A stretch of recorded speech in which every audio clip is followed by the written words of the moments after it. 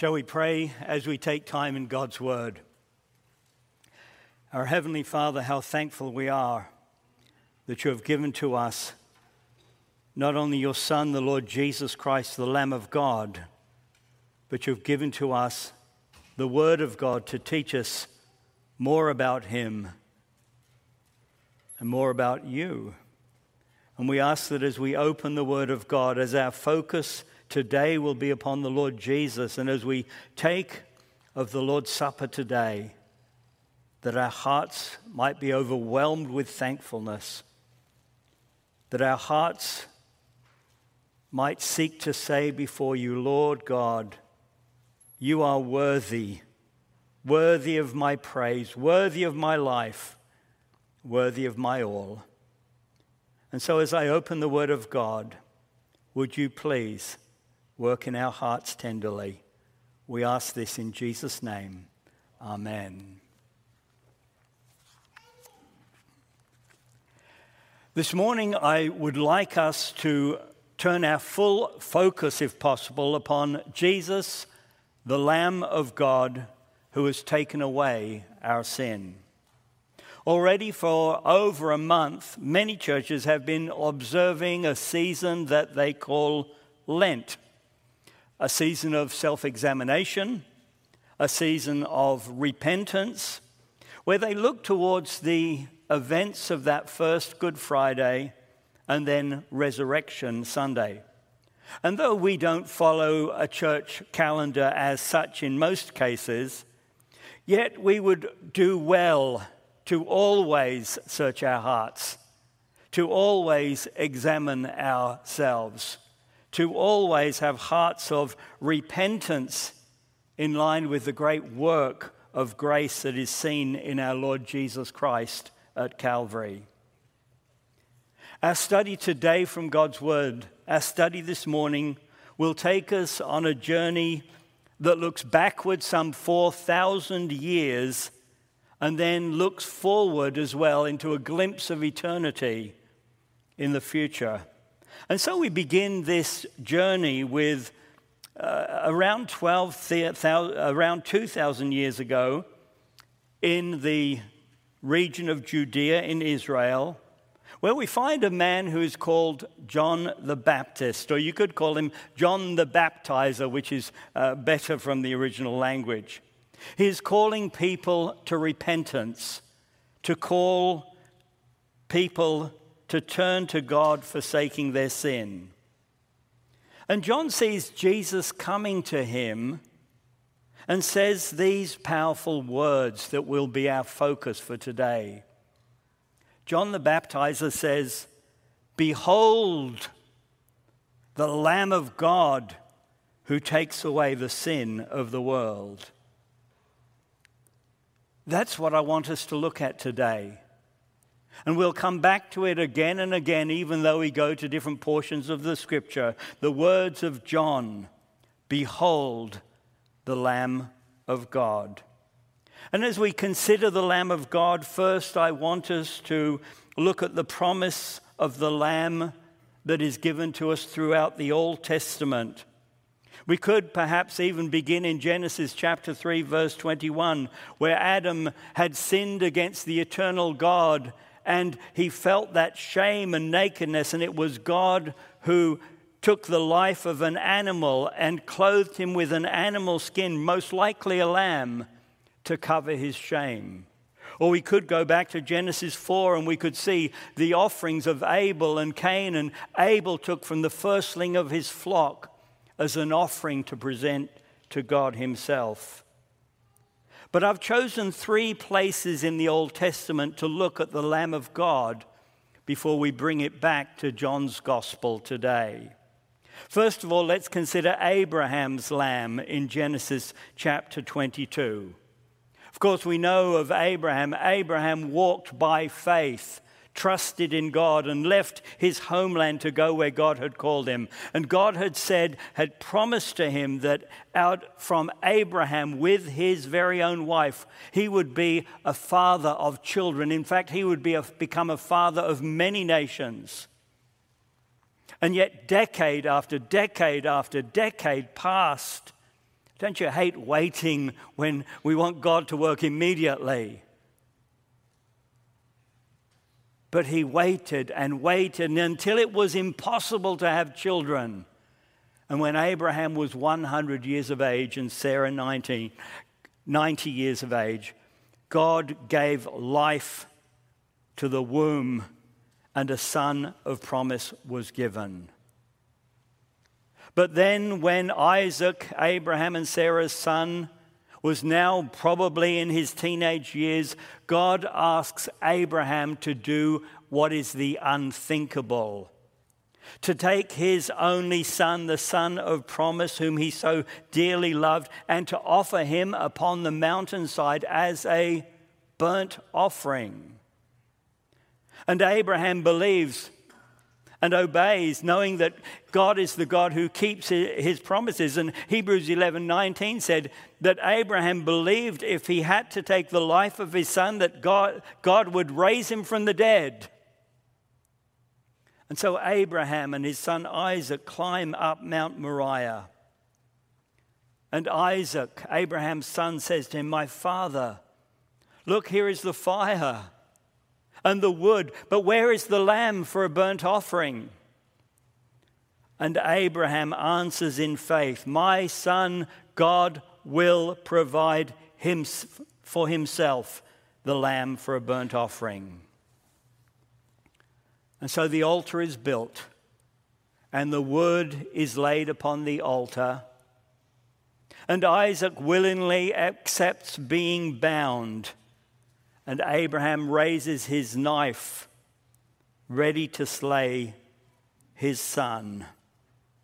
And the angel of the Lord calls from heaven and says, Abraham, do not lay your hand upon the lad."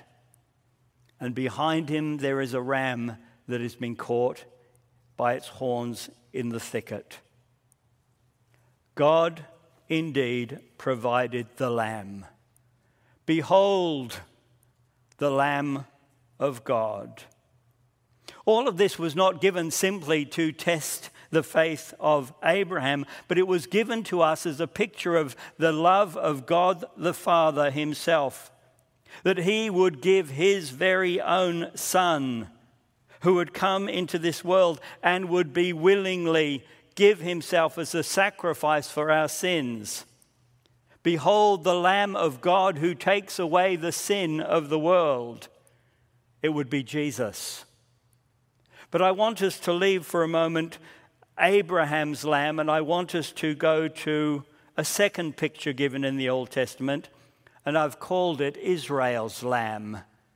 We also know it as the Passover lamb. The event takes place in Exodus 12. Perhaps you'd like to turn there with me to Exodus chapter 12. Israel had been slaves in Egypt for several hundreds of years. And God heard the cries and the anguish of his people there.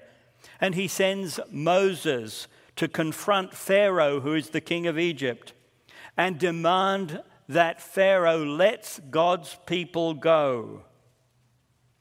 And because Pharaoh refuses, God sends 10 catastrophic plagues upon the land to force Pharaoh's hand and to demonstrate his greatness over the false gods of Egypt. The 10th and final plague that comes upon the land is that every firstborn son would die, except where the blood of a spotless lamb would be sprinkled upon the household of those that would be under its protection.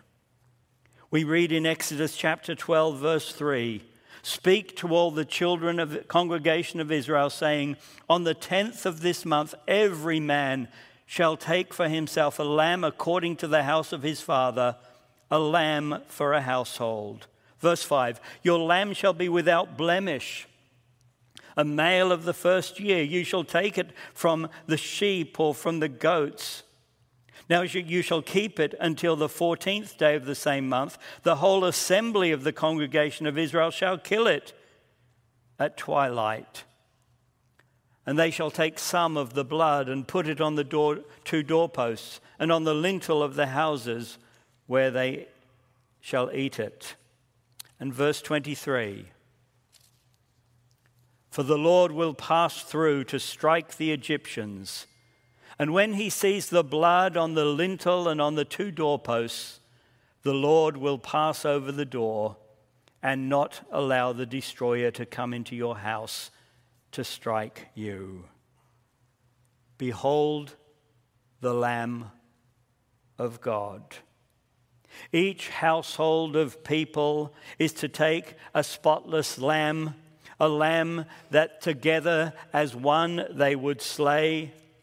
And the blood of that spotless lamb that has been slain, they are to take the blood of that lamb and they are to sprinkle it on the doorpost and on the lintel above the door.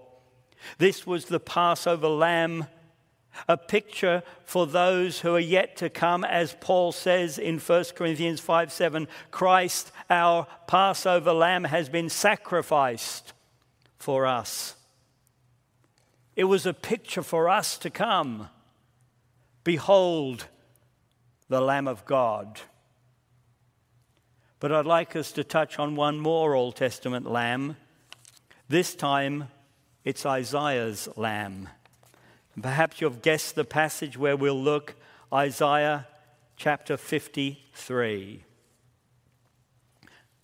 Isaiah lived around 700 years before the Lord Jesus Christ, and he is given a vision by God, a vision of a coming servant of the Lord,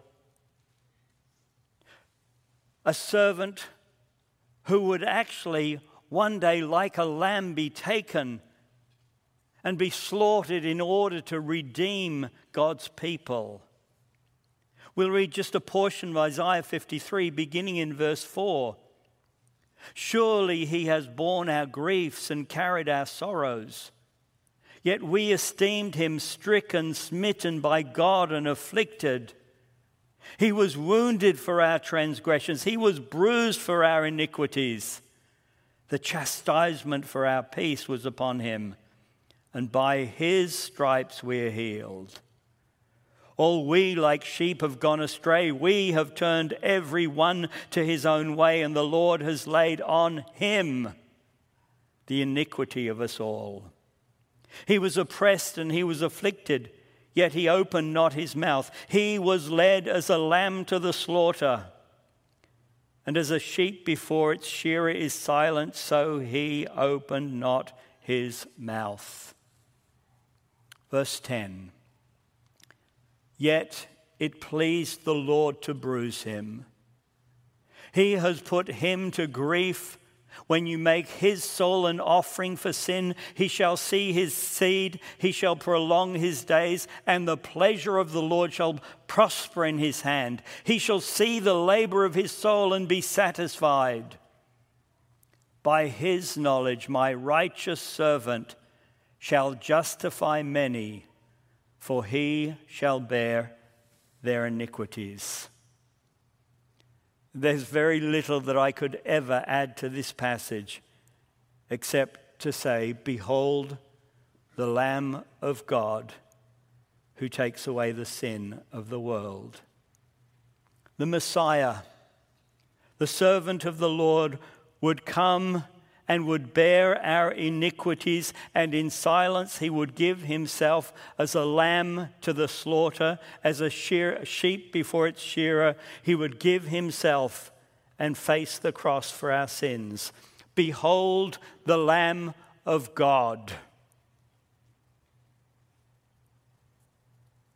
And so we've seen here that the lamb has been pictured and promised in the Old Testament. In fact, every animal sacrifice that was ever given in the Old Testament was pointing to the coming Redeemer. Yet the blood of bulls and goats could never take away sin. And so the world had to wait. Not only was there the promise of the Lord, the promise of the Lamb, but then, in the fullness of time, there was the presence of the Lamb. The presence of the Lamb in Yeshua, the Lord Jesus Christ, the Son of God. And it's John's Gospel in the New Testament that so clearly speaks about this one who is the Lamb of God. Perhaps you'd like to turn there to John's Gospel in chapter 1 there. In this first chapter, the Apostle John first of all speaks about Jesus, the Jesus who is called the eternal Word, the one who is with God, the one who is indeed God, the one who was made flesh and who dwelt among us. And then in this first chapter, the Apostle John also introduces us to a rather unusual man known as John the Baptist. John, according to verse 6, was a man sent by God, sent on a mission from God. And the task that has been assigned to him was to prepare the way of the Lord, to bear witness of the Lord Jesus. This was his sole mission for which he came to this life. Have you ever thought about the reason that God has placed you where you are? The reason he gives you life? John's reason for existence was to point people to Jesus. We too are to recognize that we live with a purpose before God. We live to bring glory to God and to point people to our Savior, the Lord Jesus. For John at this time, large crowds were flocking to him as he was preaching, calling people to repentance, as he was baptizing them with confessing their sins. And in John 1:29, we see Jesus approaching John the Baptist. And in words that only God could reveal to him, we have the presentation of the Lamb of God, as John says to the people around him in verse 29 of chapter 1.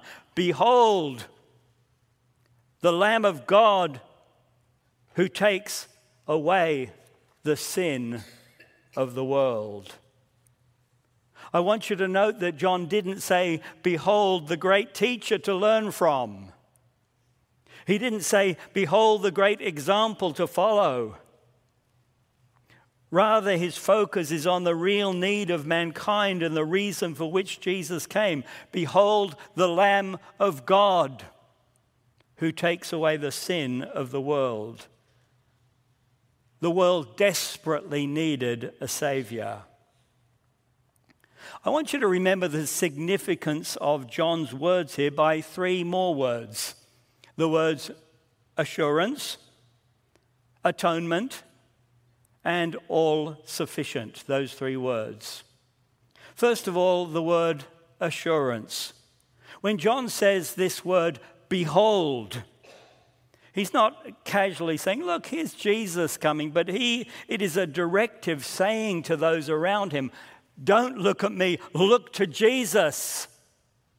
Believe on Jesus. John knows that Jesus alone is the only one who can take away sin.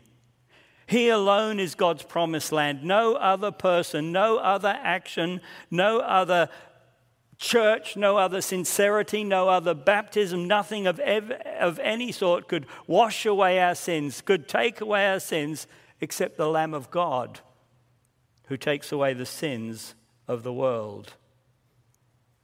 We're to look to Jesus alone. And John the Baptist is saying, look at Jesus with assurance. He is the Lamb of God. I get concerned at times as a pastor that some who come here as part of our church fellowship, as lovely as you are, when we say, when did you become a Christian? Sometimes people say, I've always been a Christian. Now, if you mean I grew up in a Christian home and I've been to church since I was young, that's fine. But unless you can say, I have recognized that it is Jesus, the Lamb of God, who died for my sins upon the cross, unless you come in faith to trust in him and him alone, you're on dangerous ground. Assurance through Christ alone. A second word I want you to remember is atonement. Behold the Lamb of God who takes away sin. This word atonement means that we have been reconciled to God because our sins have been dealt with. Sin brought a barrier between the eternal holy God and ourselves, and there was nothing we could do to break down that barrier until the Lamb of God shed his blood and carried our punishment so that we could be made at one with God. As I mentioned earlier, the blood of bulls and goats could never take away sins. They could only temporarily cover them from the eyes of a holy God until the Lamb of God would come and deal with them once and for all. There's no more need for a sacrifice. The Apostle Peter puts it this way in 1 Peter 1, verses 18 and 19. We were not redeemed with corruptible things like silver and gold, but with the precious blood of Christ, as of a lamb without blemish and without spot. Can you say, my sins have been dealt with in Jesus? And I know that without any doubt. Assurance, atonement. The third word is all sufficient. Behold the Lamb of God who takes away the sin of the world. No more is needed because Jesus, the Lamb of God, not only took care of the sins of those of Israel who put their faith in the Lord Jesus, but this was something radical to those of Israel because they felt like if you weren't part of Israel, you could never be accepted by God. But Jesus came, and upon himself, he took the sin of the world, the sin of all who come in faith, no matter their background, no matter their culture, no matter how deep was their sin. When they come in faith and look to the Lamb of God, the Lord Jesus Christ, he saves them. Behold the Lamb of God who takes away the sin of the world. People all across this world from every country, every nation, who by simple faith put their trust and hope in him as their Savior. Standing before John, as John points to him and points others to him, we see the promised Lamb of God now presented. And we know that some 2,000 years ago, not only was the Lord Jesus presented as the Lamb of God by John the Baptist, but also we read of the offering up of that Lamb on Calvary.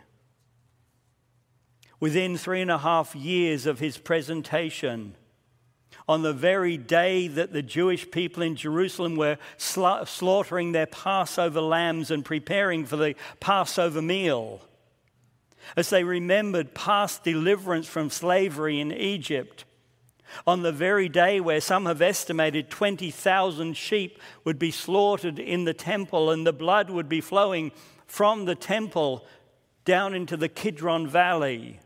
On that very day, Jesus, the Lamb of God, God's Passover lamb, offered himself freely as a sacrifice for our sins. He allowed himself to be taken and falsely tried and beaten and abused and mocked, and finally led to Calvary to be the Lamb of God, the offering for the sin of the world. Shall we hear how John's Gospel puts this? Chapter 19 of John's Gospel, verses 17 and 18. I find it interesting that none of the Gospel writers, when they want to speak about the crucifixion of our Savior, there's no glorying or even expanding on the ugliness of crucifixion. It was all well known too well. And John simply records these words, that he, that is Jesus, bearing his cross, went out to a place called the place of the skull, which is called in Hebrew Golgotha, where they crucified him. And then at noon, 3 hours of darkness fell upon the land.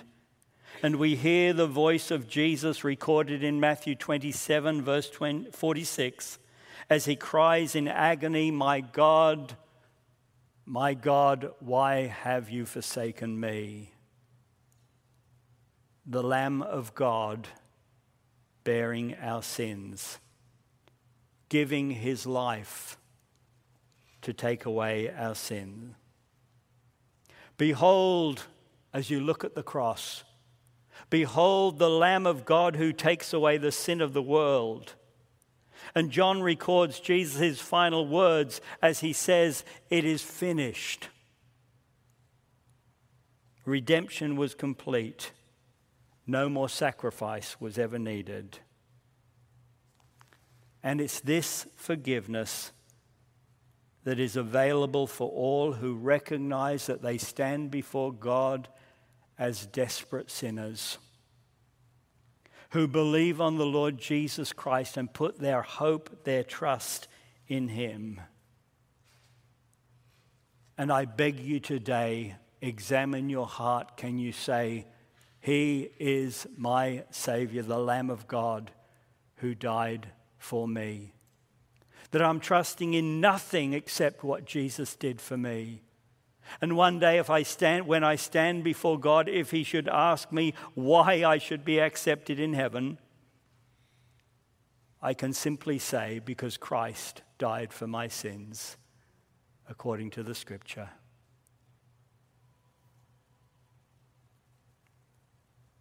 This Savior, of course, the Lamb of God who died, according to the Scripture, also after 3 days, rose triumphantly, defeating sin and death and hell.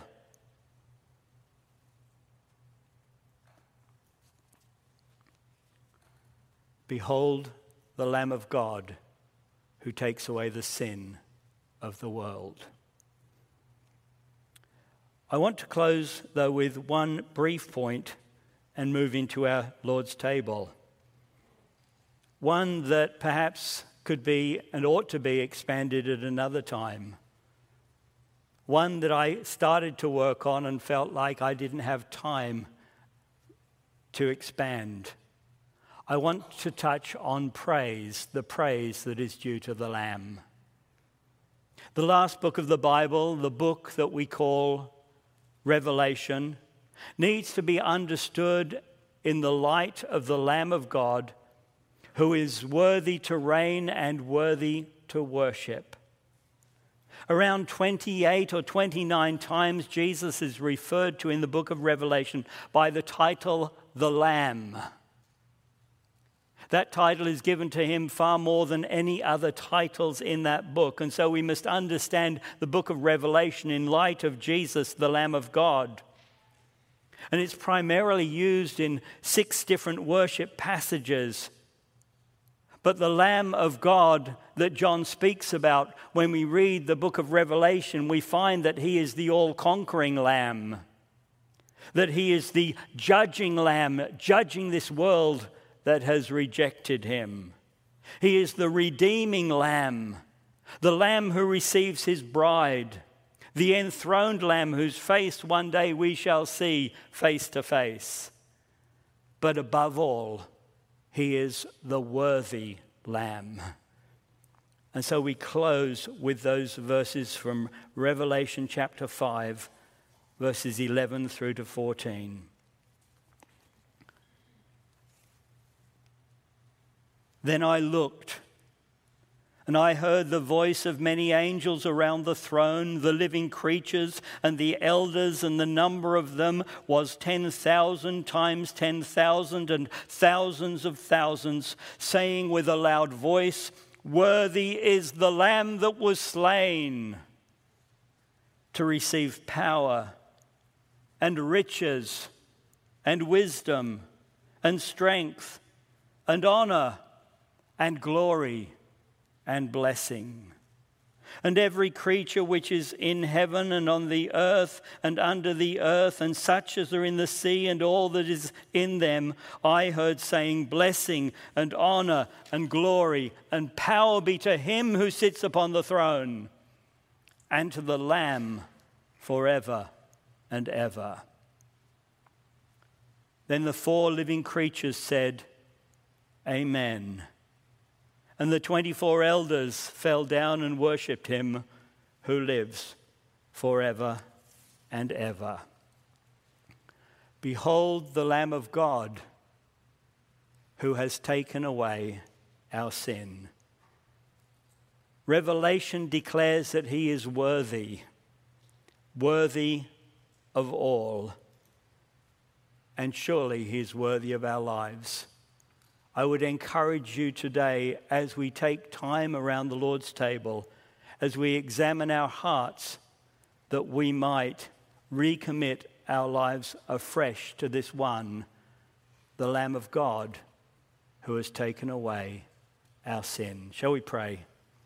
Our Heavenly Father, how thankful we are for our Savior, the Lord Jesus Christ, the eternal Son of God, God the Son, the creator of this universe and sustainer of all that is around us,